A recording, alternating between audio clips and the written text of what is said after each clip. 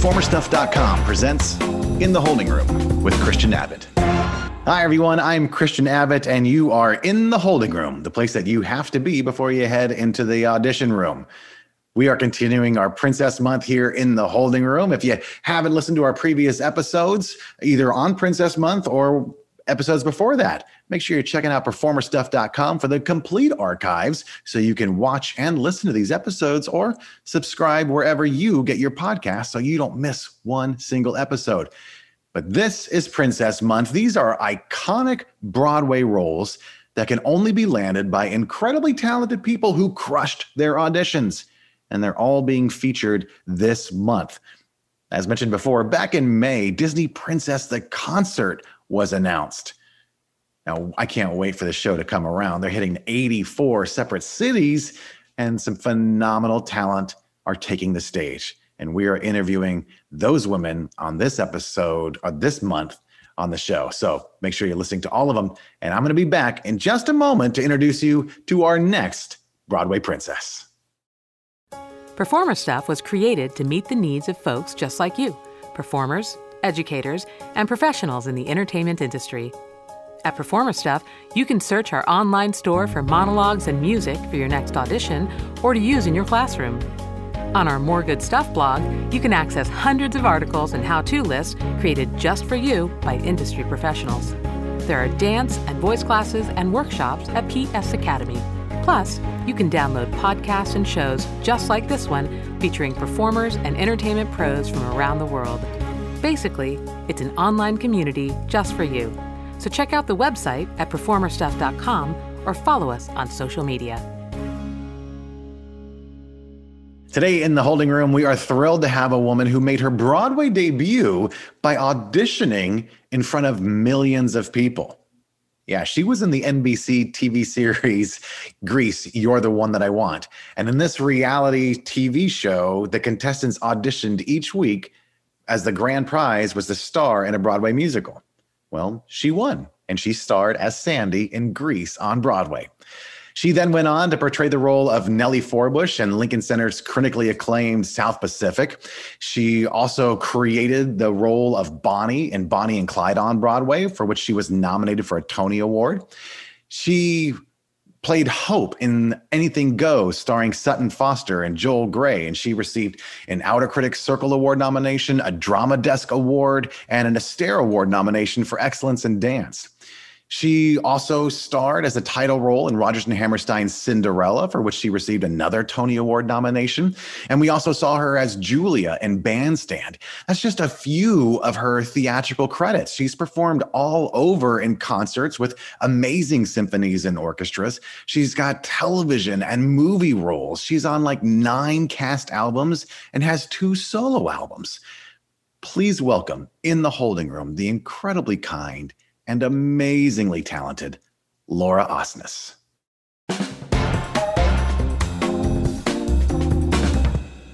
Laura Osnes, it is wonderful to be talking to you today. How you doing? Hi, Christian. I'm so good. How are you? I'm good. I'm actually in a really great mood, just reading more and more articles about Disney Princesses, the concert, taking the nation, like 83 cities you got planned, 84 cities?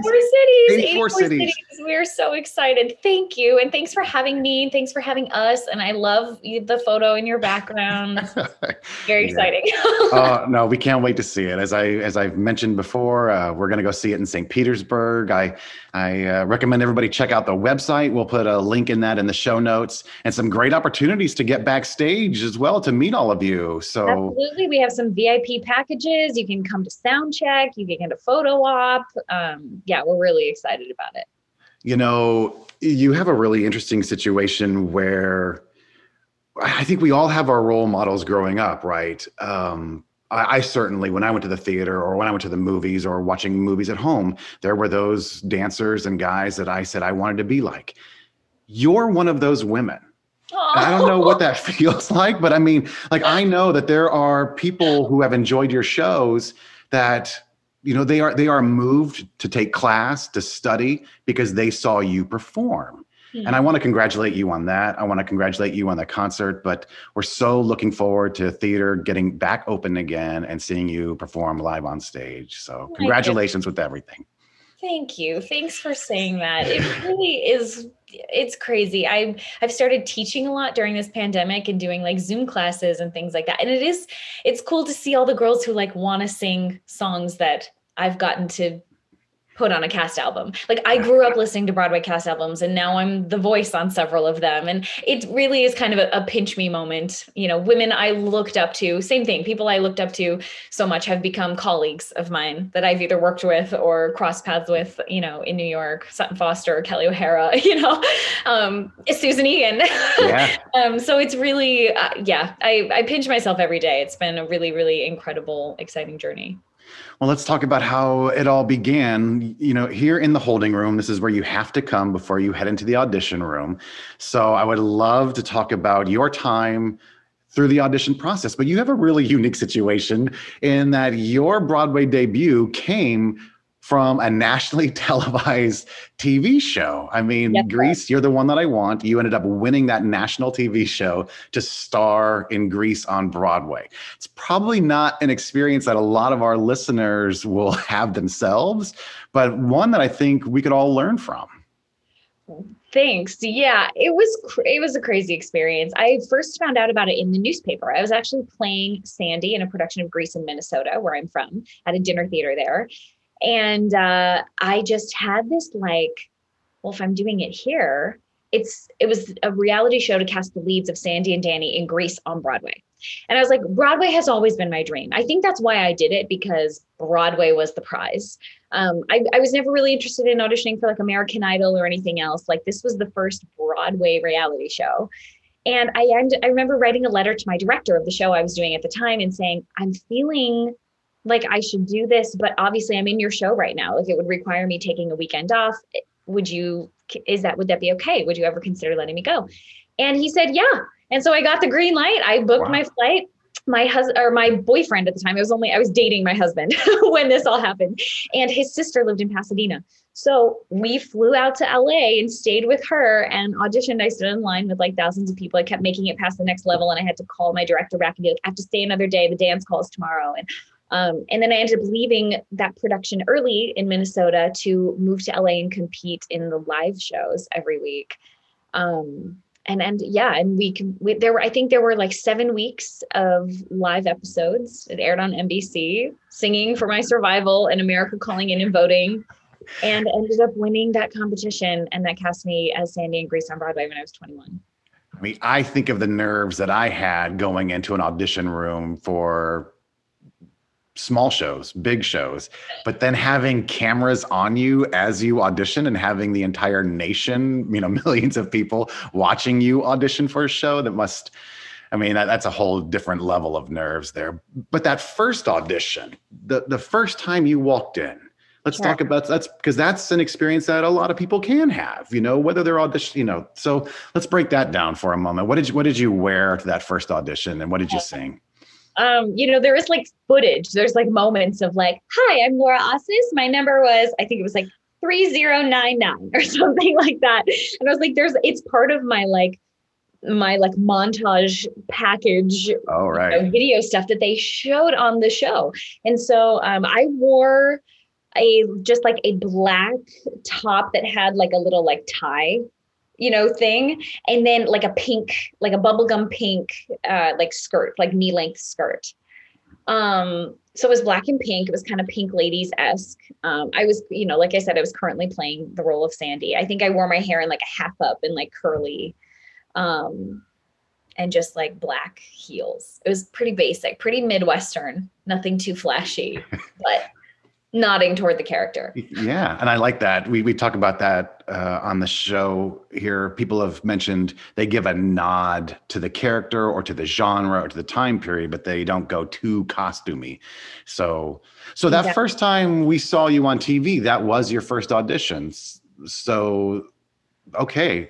So yeah, you sang there was one, we had to sing for like a producer in a box, like in like a tiny room once. And once you made it past that level, then you were for the judges, and those were televised. Yeah. Okay. And then you sang a little bit of Sandy from Grease, if I remember correctly. Is that right? I did. Yeah. Okay. I did the Sandra Dee reprise. Yeah. which is that like, Sandy, you must start anew. That one at the very end. Goodbye to Sandra Dee. You get a little bit of that money note in there. So was that risky? I mean, singing a song for the character you're going out for, some people would advise against singing that song, but you went for it. Here's the thing. I think for the reality show, because it was a reality show, they said pick a Grease song. Oh, okay. I think we had to, but that is rare. You're right. Typically, you wouldn't sing something from the exact show you're going in for if you're going in for an open call. Once I moved to New York, I ended up getting an agent about 6 months into my year-long run of Grease and started going in on auditions. But because I had an agent, I had an appointment. So I was given material directly from the show. So I've been lucky that the Grease show was really the only New York open call I ever really went to, because after I moved to New York, I had an agent and then I was getting specific appointments and given material from the show. Almost all the time I'm given material from the show that I am specifically supposed to learn, and maybe bring my book if they want to see something else. I don't know how many people, but there was lines around the block for that. I mean, thousands they of people. auditioned in 4 different cities. Yeah. And yeah, I think there were at least, I was 3009. If I was 3099, I would say there was probably somewhere between 3,000 and 5,000, maybe in each city. So potentially maybe 20,000 at the most who auditioned. Yeah. That's crazy. Yeah. So what else about that audition process did you maybe learn about yourself, learn about your confidence, or, even learn about your marketability, really? I mean, because that's what you're doing. You're marketing your ability to those casting directors. Yeah, it was interesting because it was before the time of social media, which I think was a blessing, to be honest. I also didn't have to worry about people hating on me on social media or loving or whatever. That wasn't really part of the game yet. This was 2007. And they gave us each a color that we had to wear every week. So I was yellow, and a nickname. So I was Small Town Sandy, because I was from Minnesota. Minneapolis, not a small town. Not a small town. it was Midwestern. And I actually think that helped me, speaking of marketability, I think that helped me relate to all the people in Middle America who were watching this show. That I was the Midwestern girl. Yeah. And I think, being branded in the color yellow ended up being fine for me. I look okay in yellow, with my dark hair, my blue eyes, it was all right. But I think that helped people kind of decipher which Sandy was their favorite. Sure. And I was really lucky. I was never in the bottom 2 who had to have a sing off every week. If you were in the bottom 2, you had to have a sing off, and then the judges could save a person. And I never was in that position. However, I do think I started as the underdog. I was not conventional as far as my look goes for Sandy. And the TV show made it appear like I was kind of the last one to be saved into the top 6. And so I did feel like I had a lot to prove, and everybody was amazingly talented. But I remember feeling like all I could do was be the best version of myself. I didn't try to plow to the front of the line when we were learning dance stuff and really, try too hard to get myself in front and prove that I had something to offer. I was like, I'm going to be great in the second to last row and hopefully catch their eye. So I feel like the fact that I wasn't thirsty for it, but I am competitive and I did want to do well, but I let myself be kind of the underdog and have this upward spiral instead of, I feel like a lot of the girls started at the top and then had to maintain that position the whole time, which is almost harder. Yeah. However that went, that it was so divine and meant to be that every week my performances, I think, got stronger and stronger, and my confidence did build. I was nervous. I had never done anything on TV before. I grew up doing theater my whole life, but I had no TV experience. So that was new for me. The cool thing about I tried not to think about the, millions of people potentially watching on TV. We had a studio audience of about 250 people. And so that felt normal to me. And Sure. That felt like, I'm just going to perform for these people right here. Yes, there are cameras, and then my parents, my family took turns coming out every week to support. So I always had someone in the audience there that I knew was loving and cheering me on. But really crazy experience. We grew from, again, wearing my, whatever I had in my closet, to then like them dressing us every week in like designer cute outfits and a great yellow outfit after great yellow outfit. And then we got spray tans, and I'm doing lashes for the first time, having my hair and makeup done every week. Like I had never had that happen to me before. So I learned. Yeah, you learn from some industry pros, right? So to be able to take that away is probably a fascinating opportunity. Yeah, like Kathleen Marshall was one of the judges, and she's a Tony Award-winning director of choreography, and she was the director of Grease. So she saw that whole process for me, and then 3 years later cast me in Anything Goes on Broadway again because she directed that. So it's all about those connections. Georgia Stitt was our music director, Jason Robert Brown's wife. So I met Georgia doing the Grease reality show. So yeah, there were a lot of really cool connections, to have been made during that time as well. You mentioned a couple of things. I want to go back to you, like not pushing your way to the front to learn, like just being yourself, playing it cool, because in a situation like that, I mean, of course, trying to win and land the role is amazing, but people who didn't win that show still went on to have amazing opportunities. Absolutely. So the people that are in that room, like the people you just mentioned, okay, maybe you didn't win, but they still saw you day after day. They saw your professionalism. They saw your work ethic. They saw the kind of person that you are. So maybe even if you didn't win this, those people would have still been able to provide you with some amazing opportunities. So it's not always worth pushing and elbowing and scratching and clawing your way to the top. That's so true. And I think that's true of any audition, really. That's exactly it. It's like, maybe you're not perfectly right for this particular role, or you don't end up getting it, but those same people are going to be casting tons of other things. And eventually the stars will align and you will be exactly right for whatever they're casting. So do a great job at every audition you do and show up, and you're right, prove yourself and be like, hey, I'm talented. I'm willing to work hard. If I'm not a right fit for this role, hopefully I will be down the line. And that's definitely happened to me as well. When you look back at that entire experience now, what are your big takeaways from that? Well, I'm really grateful it made my dream come true. Like I said, I wanted to be on Broadway since I was 5 years old, and that put me on the map. And I never guessed my path to Broadway would be via a reality TV show by the time I was 21 years old. You always think, you're like, yeah, you hope I'm going to make it. And then maybe I'll audition, and maybe I'll get in the ensemble. And then maybe someday I'll get to understudy a lead. And then maybe someday I'll get to play the lead. And I skipped a lot of those steps. However, the reality show process is grueling, and it happened quickly, but it was a lot of stress, a lot of pressure, the competitive atmosphere. We all lived in a house together, and tensions are high for a long time, and you're trying to just survive. And I was so young, like I said, but it was probably good that I was naive. You know what I mean? It's like, now that I've been on Broadway and been spoiled and know how that I have my own dresser and all my things are made for me. And, you get accustomed to that. It's like, it was good that I didn't know anything about how the real world works. And I was just grateful to be there and for the opportunity and the exposure.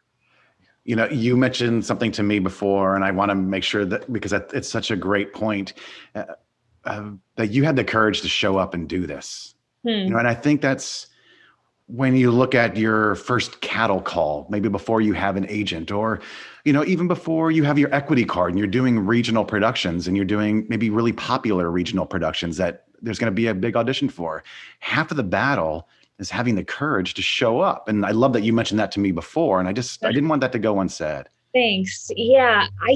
It was a big step, but it's like, you never know what the outcome might be. Like, what if I had never gone out there and I was destined to win that thing and my dream would come true? I have to pay homage back to my theater in Minnesota and my director there, who let me go. And I remember, like I said, I remember feeling there was something like in my heart that was like, you need to go do this. And so I just want to encourage any actor who has that pull, if you just take a moment and it sounds really cliche, like listen to your heart or like follow your heart. Like, it's so princessy. But it's real. That thing is real. And as actors, and I think intuitive people, we need to learn to follow our passion and then be ready when the opportunity presents itself. Like that was an opportunity that presented itself that if I didn't have the guts to go out there and I never gotten the permission or whatever, like who knows what could happen. And even if you don't book that job, like we just said, the people in the room are casting other things and now you've been in front of them. Now you're on their radar. So I am just super grateful that those stars aligned and I had the courage, the opportunity, the green light from my circumstances and also in my spirit to be like, go, you need to do this. So take the leap and go and jump off the cliff and try it because you never know. You never know. You could win a reality show and be on Broadway. If you have a huge audition coming up and you don't want to search through the same old monologue books, check out performerstuff.com. Our custom search feature lets you narrow down exactly what you're looking for, get a quick preview of the monologue, then print it out. Plus, lots of materials come straight from the playwright, so you won't walk in with the same monologue as everyone else. It's the easiest way to get your audition or classroom monologues. Search, preview, print at performerstuff.com. Okay, well, seeing how the reality shows are few and far between for making it to Broadway, let's talk about maybe another audition that you experienced. I mean, you were in a very high regarded production of South Pacific at the Lincoln Center. What was that audition process like to land the role of Nellie Forbush in that show? Yeah, thanks for asking. That's a very interesting way. That was the next Broadway show I did after Grease. Okay. And so I got to walk in the room with, the team going, Laura, like, how is Grease going? Like they knew who I was again, because I was on Broadway already. So I remember I had auditioned for several things for Telsey and Company, which is the casting agency that cast South Pacific, that I didn't get. So I was close to like 2 or 3 other Broadway things that didn't happen. And then they called me in for South Pacific. And my initial thought was, well, that's very nice of Telsey to call me in, but this is a total long shot to replace Kelly O'Hara. I'm 10 years younger than her. So I was 23 at the time. She was 33 and had just gotten pregnant. So they were seeking a replacement for her because she was getting bigger and bigger by the day. And I was like, well, it's very nice of them to call me in, but like, this is never going to happen. I think for the audition, they gave a big chunk of material. I think they gave like 3 scenes and 3 songs from the show. So it was like a packet of information. I hadn't seen the show yet, but my husband had just done a production of it actually in South Carolina. So I was familiar with it. And I had a friend who was able to get me a bootleg of the Broadway version. So I could at least kind of familiarize myself with Kelly's aura. I didn't want to copy her performance, obviously, but I don't want to walk in uneducated about the vibe of the show and the role. And so I went in, I thought I did like a fine job. I was shocked to get a call back. I got a call back and I was like, wow, okay. And the callback was basically a work session with Bart Sher, the director. So I was in the room for like 35, 40 minutes and he was kind of throwing direction at me and giving me, new ideas. I sang everything again, but it was mostly like scene work and just playing for a while. And I was like, okay. So you were reading sides with him and then he would ask you to maybe change the interpretation of your character or change, the intent or. Yep. Exactly. Giving me direction, playing in the room, helping me grow and deepen my understanding of the character and spin a new intention in scenes and stuff like that. And then I had got a third call back and they wanted me to come in and sing for the Rodgers and Hammerstein estate. I had to be approved by everybody else. As you do. For an R&H show, yeah. Wow.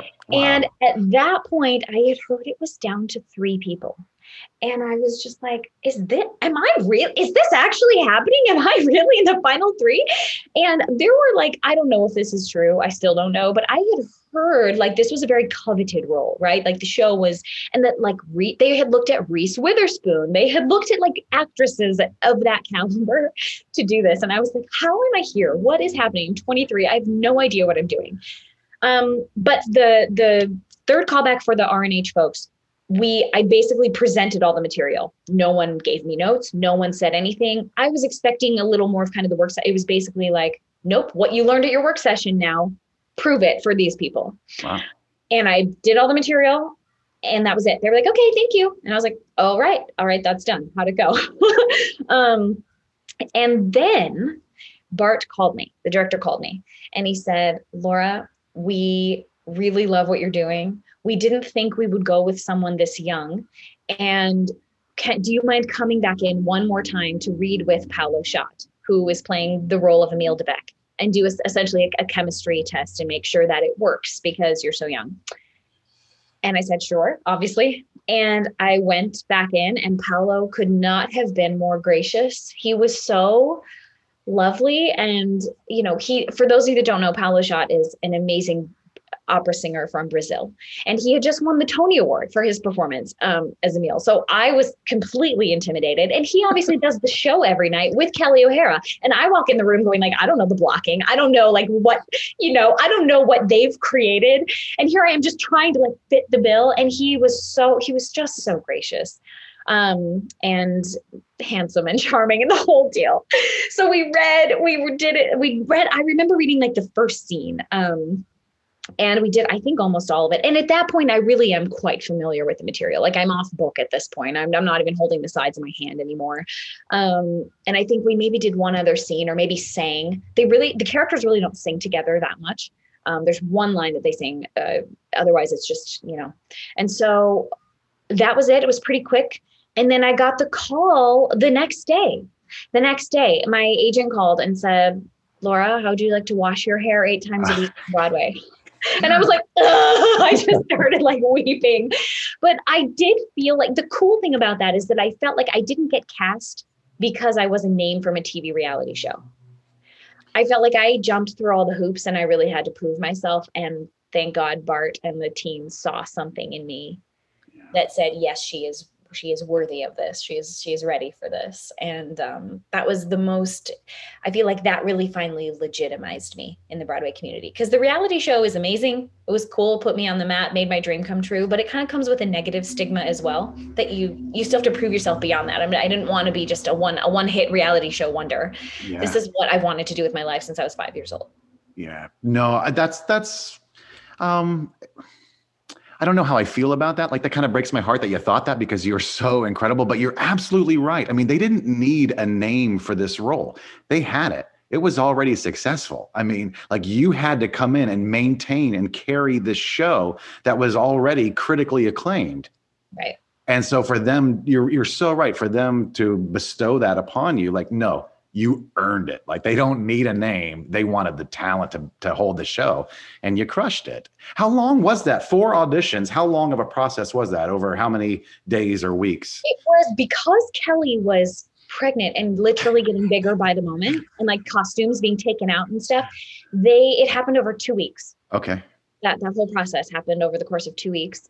And then I started rehearsal ASAP. I was actually in a production. I had gotten cast in a production of Little Night Music in White Plains. And I was on the second day of rehearsal for Little Night Music. I was on my way to the second day of rehearsal when my agent called. And so I showed up at rehearsal that day, but then I was like, I'm going to be leaving your production. Fortunately, it's only 2 days in, so you can find someone new to replace me. But I start South Pacific rehearsals in 4 days.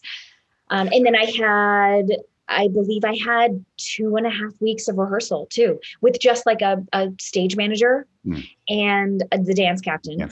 And they blocked the whole show with me and a table and a chair. That's all you really get. And then Chris Catelli, choreographer, came in for 2 days to teach me Honey Bun. Mainly was that was the only really choreography moment I really had. And then Bart came in for 4 days at the end, and Ted Sperling as well, who was the music director. And they just really had 3 days. 3 days with me at the very end of the process after I learned everything. And then I had one put in where the whole rest of the cast came, and I was in costume and did everything, but they're all in sweatpants. And then I started the show without Paolo, without the actor playing Emile. Or maybe I started with David Pitzinger was my first Emil, because Paolo booked an opera gig that he was gone for the first month. So at least I had David too. I had a new Emil who had been in and out. He was kind of a like alternate, if Paolo had things. And so David and I did get to rehearse, I think like 4 days together before actually going in. But the first time with the orchestra, the first time with lights, is the night when there's an audience there. And you really learn like your strength as an actor to be able to like show up and be like, the show will go on. It's pretty crazy. The show just goes on. Yeah. Whether you're ready for it or not. Yeah. And that's why I think it's important to really know your craft, and that rehearsals don't end when you leave the rehearsal studio. You have to live and breathe that, because like you said, opening night, lights are on, music is playing, and the cast is going, and you got to keep up. And so that's exactly it. I wrote a couple of things down here while you were talking. I kind of wanted to come back to, okay, maybe you shouldn't have looked at a bootleg copy, but hey, you have to do the research, right? Know who's in the room, who's the creative team, what's the vibe of the show, or, so if you have those things available, then more power to you. You'll have to arm yourself with as much as you can. So I love that you've admitted that you got a copy of it and you did what you could. And I think that's a really important part. And a lot of students are like, oh my gosh, I'm auditioning for Cinderella and I've seen your movie and you've been such a, or a bootleg of it, same thing. Or I listened to the cast album, you've been such an inspiration. And I'm like, thank you. Let it be just an inspiration. And I encourage people to walk in the room and make it their own. I never want to feel like anybody needs to copy my rendition of it or someone else's rendition. It was so interesting because I remember feeling so young and inexperienced at the time and being a huge admirer of Kelly O'Hara. I loved what she did with the role. I didn't really want to come in and like reinvent the wheel. I was like, I need to pay homage to what she's done. And I'm young and inexperienced. And so I had a humility about that. You're right that I wanted to do the research. And I remember walking in thinking I was giving my best version of a Kelly O'Hara-esque type performance. And one of my friends in the ensemble at intermission, when we stopped, this was during my put-in. So when I'm like just trying to put all the pieces together and everyone's in their sweatpants, came into the room and told me in my dressing room, they were like, it is so exciting to have you here. It's so refreshing because you're so different. And I was like, I'm different. I'm like kind of trying to be the same. And so I would encourage anyone else who's listening to this too, like trust who you are, and that because you are a different human being with different gifts and a different aura and a different personality, even if you try to do something the same or as similar as possible, you're just inherently going to have a difference about you, and embrace that. Embrace what that is, because that is refreshing and that is exciting and that is awesome if you can be confident in what makes you unique. Yeah, that's great. You also mentioned that you had a little workshop audition with the director and you had your sides and they were, giving you, different inspirations or motivations and different character choices. And I think that's an opportunity there that we don't talk about very much in the audition prep, especially the callback prep, where you do have sides and you do have material given to you to learn.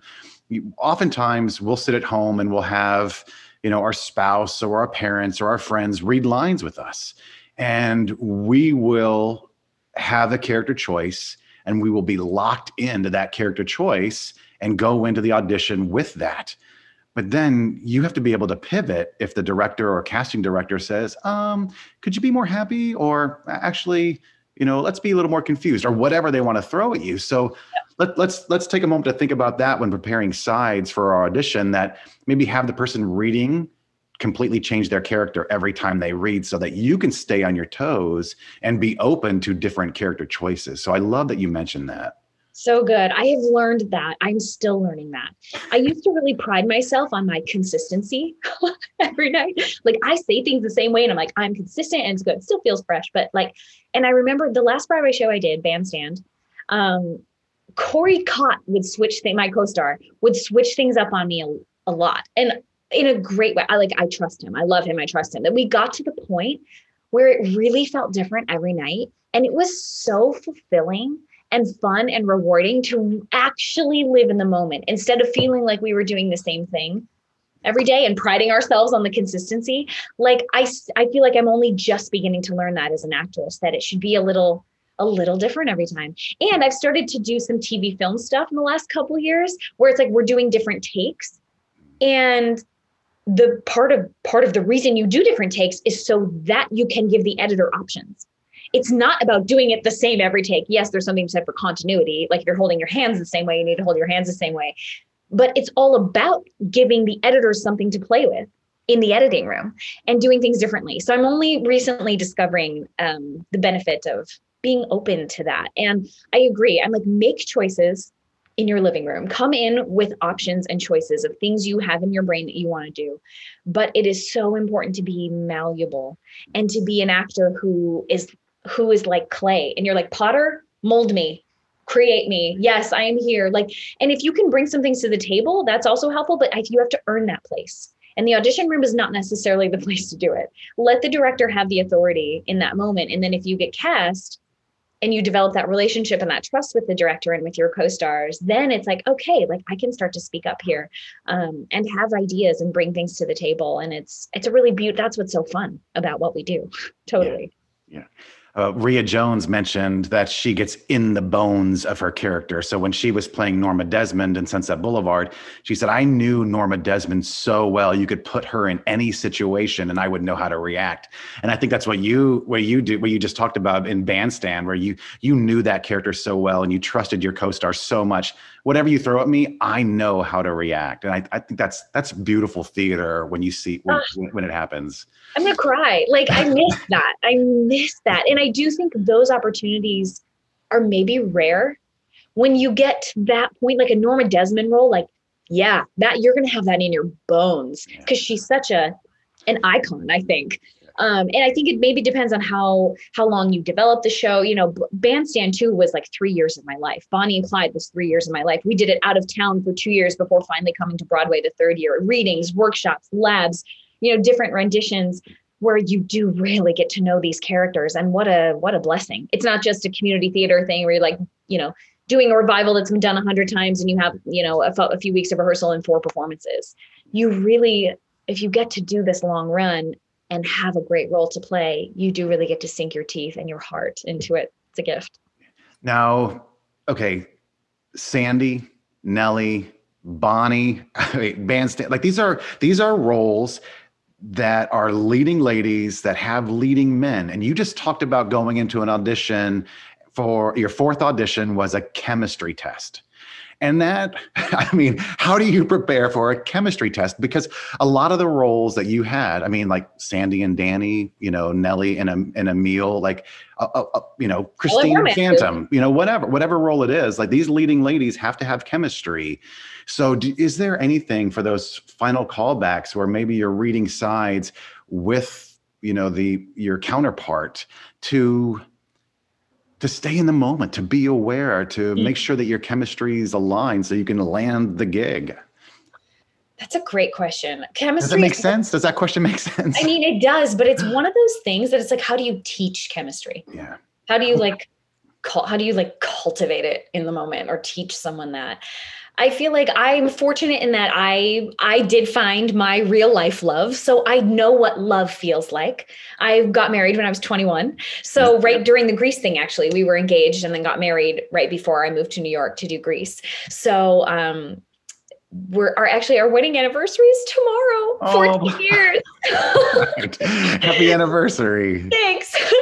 So I think being a human who you pull from your life experience, right? Like, yes, we're all about putting our feet in someone else's shoes. And it's not like I'm exactly like all the characters I've played, but you find a humanity in them all. And from experiences that you've been through in your life, and that's how you know how to feel things. And so thankfully I am in love and know that feeling, have been in love, know what it's like to fall in love, which I feel like is very important to bring to the table.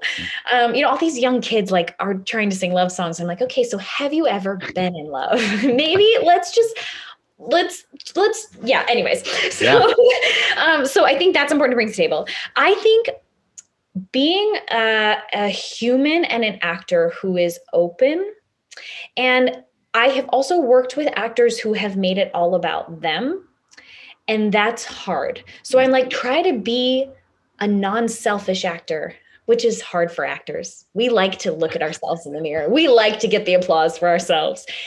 Make it about the other person. Yeah. And this is something I've learned.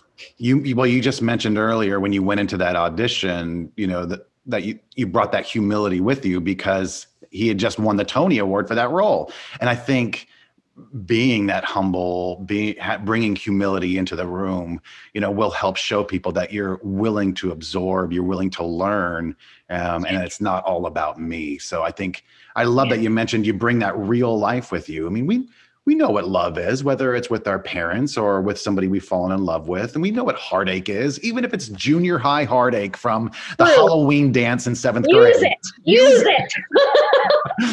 Yeah, that's great. Thank you. And again, Paolo, I remember that audition because Paolo, even though he could have been completely entitled, still made the audition about me. And and I felt that. I remember still to this day, I mentioned it earlier, not even knowing we were going to go back to this story. I remember feeling that as the 23-year-old going like, he could not have been more gracious. He helped me look good for my audition and he didn't have to do that. I was the one just trying to live up to what he probably expected from Kelly O'Hara every night. And who am I to walk in the room? So, I think it's about making it about the other person and just being open. And I've been really fortunate. I've played opposite like every amazing, like Broadway dream leading man. I've been so fortunate and blessed to work with so many amazing actors and human beings that I've had very good friendships and relationships with those guys in real life. Yeah. So I do think that does come into play where it's like, if you can have just a trust and a rapport with them as people, that's going to show on stage. You also mentioned earlier that, a casting director may not cast you. You might not be perfect for this role. You might not land the job, but you got the job at A Little Night Music. You had to leave 2 days into rehearsal. So you think about the woman who did get the job after you had to turn it down. She probably had a moment of rejection, but then only to find out that, no, I actually am able to book the gig now. But had she taken it personally, lashed out, about not getting the role, maybe she wouldn't have gotten the call. So you never know when that call is going to take place. And I love that you mentioned you had to give up a production because what you did is you gave an opportunity to another performer who thought they weren't successful. Right. So you never know. You never know. And actually that favor was returned to me for my next Broadway show, Anything Goes. There was an actress that had been cast who in negotiations, they fell through. And then they were immediately seeking a new person. And Kathleen, who had worked with me on Grease, called me in. And I knew they were seeing, it wasn't just me, they were seeing a few girls. But I flew in from Florida because I was doing Bonnie and Clyde in Florida at the time. I flew in on a Monday and auditioned for Anything Goes. And part of me, I have to be honest, was thinking, what am I going to do in the room that Kathleen hasn't already seen me do? She saw me through the whole Grease reality process. She saw that come true. She directed me in Grease and I did Grease for a year. And I'm like, what? I don't know what else I can prove in the room. I'm not saying I need an offer. I'm offer only. I wasn't saying that, but I was like, I don't know. So I went to that audition. I read with Colin Donnell, who was cast as Billy. Cause like I said, like everything was cast and done. This actress that it had fallen through. I read with Colin. I felt good about it. They said, Laura, can you stay outside for a minute? And I was like, yes, absolutely. So I stayed outside. And then Jim Carnahan, casting director, came out like 5 minutes later and was like, actually, Laura, we're good. You're good. You can go. And I was like, oh. And then literally like an hour later, I was across the street at Starbucks. My husband met me to be like, how did it go? And I was across the street at Starbucks and I got the call with the offer, like minutes after I left the thing. So I was like, okay. So like someone else just had to approve. Kathleen probably had me in mind and someone else had to approve. And it's because someone else who was cast for whatever reason fell through. I don't know if she booked something else or what ended up happening. And in I walked. I'm going to use this as a little segue. It's a small world after. Oh my, forget about it. It's a small world. You got to behave yourself. You got to do right by people. I mean, talent will will get you noticed, but your work ethic and your relationships will help you every inch of the way. And I just wanted to use that as a segue to bring it back to the Disney Princess concert. What are a couple of things that you're looking forward to in this show? I mean, you've been with the Broadway Princess Party, you've been doing it, for about 6 years now, and now you land this huge, national tour in this concert, and you get to be yourself on stage, which is different for a lot of performers. So what are you looking forward to about this concert? Yeah. I think the thing that I am most excited about is that it feels official now. Like, this started as the little like concert that could at this nightclub in New York City. And we've been like, this could really become something. We've developed a little thing. We have a little business. We're touring the country and playing comedy clubs. And now all of that work has paid off, and it's like Disney official branded, and we are just elated. I have never done a tour before. So like, that will be kind of exciting and fun and new for me. Like, we're living on a bus. We're doing the thing. And Are you going to learn to knit? Are you going to learn to knit and crochet? Probably. I think that's exactly what's going to happen. I'm looking for something productive to do on the bus. But we're hitting 84 cities. I'm not doing the entire tour, but I'm so excited to launch this thing that has been my baby, our baby, for 6 years. To now officially be, to that Disney audience, to bring joy and these iconic songs and the qualities in these princesses that everybody has come to know and love and respect and be inspired by. Like, we're going to make a lot of people smile with this concert, and I'm really excited about it. And it's with people I love. Our team is super tight. We've been building this together for 6 years, and it just feels like the perfect, like, icing on the cake, cherry on top way to be launching this. It's really thrilling. Well, we talk about, chemistry and auditions. The chemistry of you four women on stage is phenomenal. So we can't wait to see you perform in St. Petersburg, and best of luck on the tour. Happy anniversary as well for tomorrow. But I'm not quite done with you yet, Laura. If you don't mind, I'd like to bring you back for our lightning round. Ooh, sounds fun. Let's do it. If you need music for an audition or a voice lesson, Performer Stuff's got you covered. PerformerStuff.com offers not only full music sheets, but also 32-bar and 16-bar cuts, pre-selected by our on-staff music directors with an intro and easy-to-read sheet for your accompanist. If you need some help practicing, you can download an audition bundle with the sheet music, a vocal lead, and practice track. Plus, the audio on the track matches the sheet music, so you can walk into your audition knowing exactly what to expect. As always, our search feature makes it easy for you to find what you're looking for. So when you need music, come check us out at performerstuff.com. Laura Osnes, are you ready for the lightning round? I am ready, Christian. Let's do it. All right, 15 questions. We'll go as fast as we can. Just looking for a gut reaction here. Question number 1, first Broadway soundtrack you ever obsessed over? The last 5 years. Go-to song when singing in the shower? Over the Rainbow? I don't know. Cake or pie? Pie. Show you wish you could go back in time to be in? Oh, My Fair Lady. Who is someone that if they punched you in the face, you would not be mad? Julie Andrews. Is there a theme here? If you could do one show for the next 5 years, what would it be? Ooh, something fun, but not too hard, not too exhausting. So anything goes is out. Yeah. Just panting. Oh gosh. My dream role has always been Marion Peru in The Music Man. And I know it's coming to Broadway and I'm not doing it, but maybe it would be Music Man. I love that show so much. Sutton Foster's going to need a replacement. You could totally do it. Here you go. Sign me up. Say good day, mate, in an Australian accent. Good day, mate. Stephen Sondheim is writing a musical about your favorite childhood toy. What is it? Oh, the Fisher-Price tape recorder with the microphone on it. The 80s. Anybody? Okay. I didn't write this question for you. I promise I ask everybody. South Pacific or Oklahoma? South Pacific. Sour Patch Kids or Swedish Fish? Sour Patch Kids. Which animal adds more joy to the world, squirrels or llamas? Llamas. Go-to cast album when on a road trip. Waitress.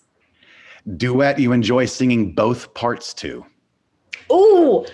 Okay, first thing that popped in my head, this is so random.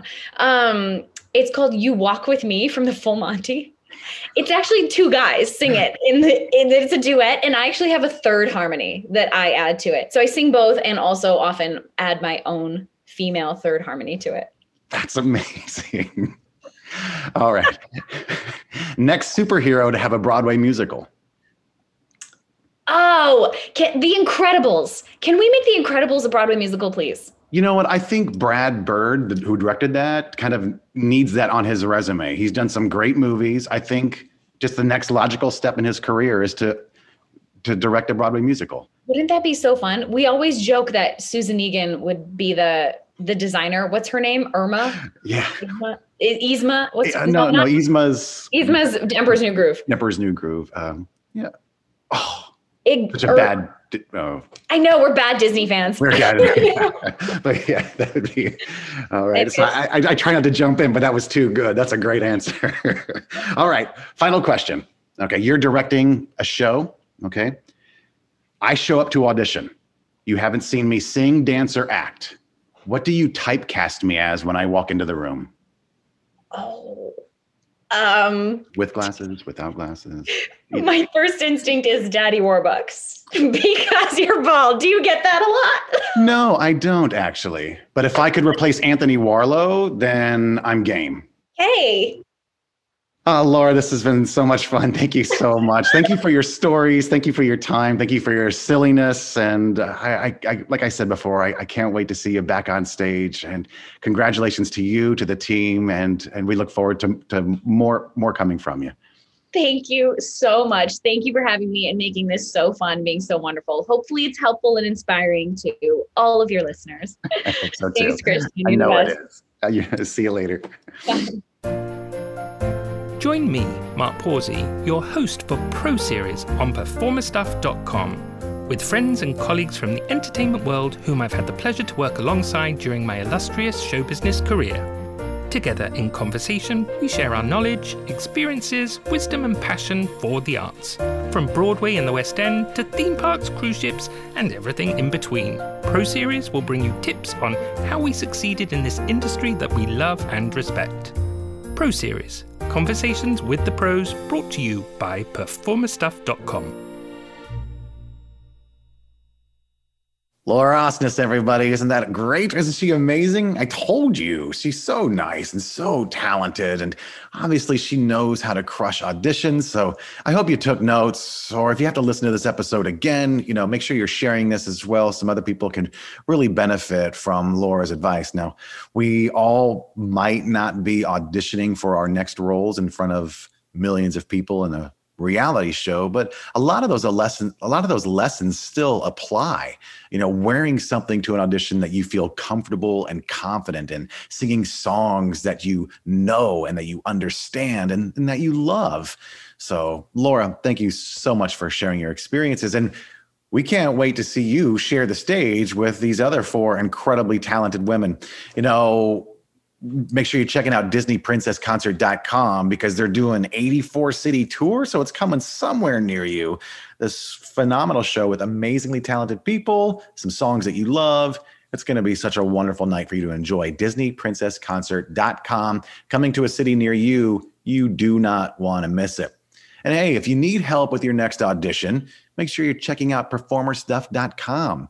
Some great music. 16, 32 bar cuts if needed, monologues, advice, tips. It's all there. Performerstuff.com, a wonderful resource for all of you to use.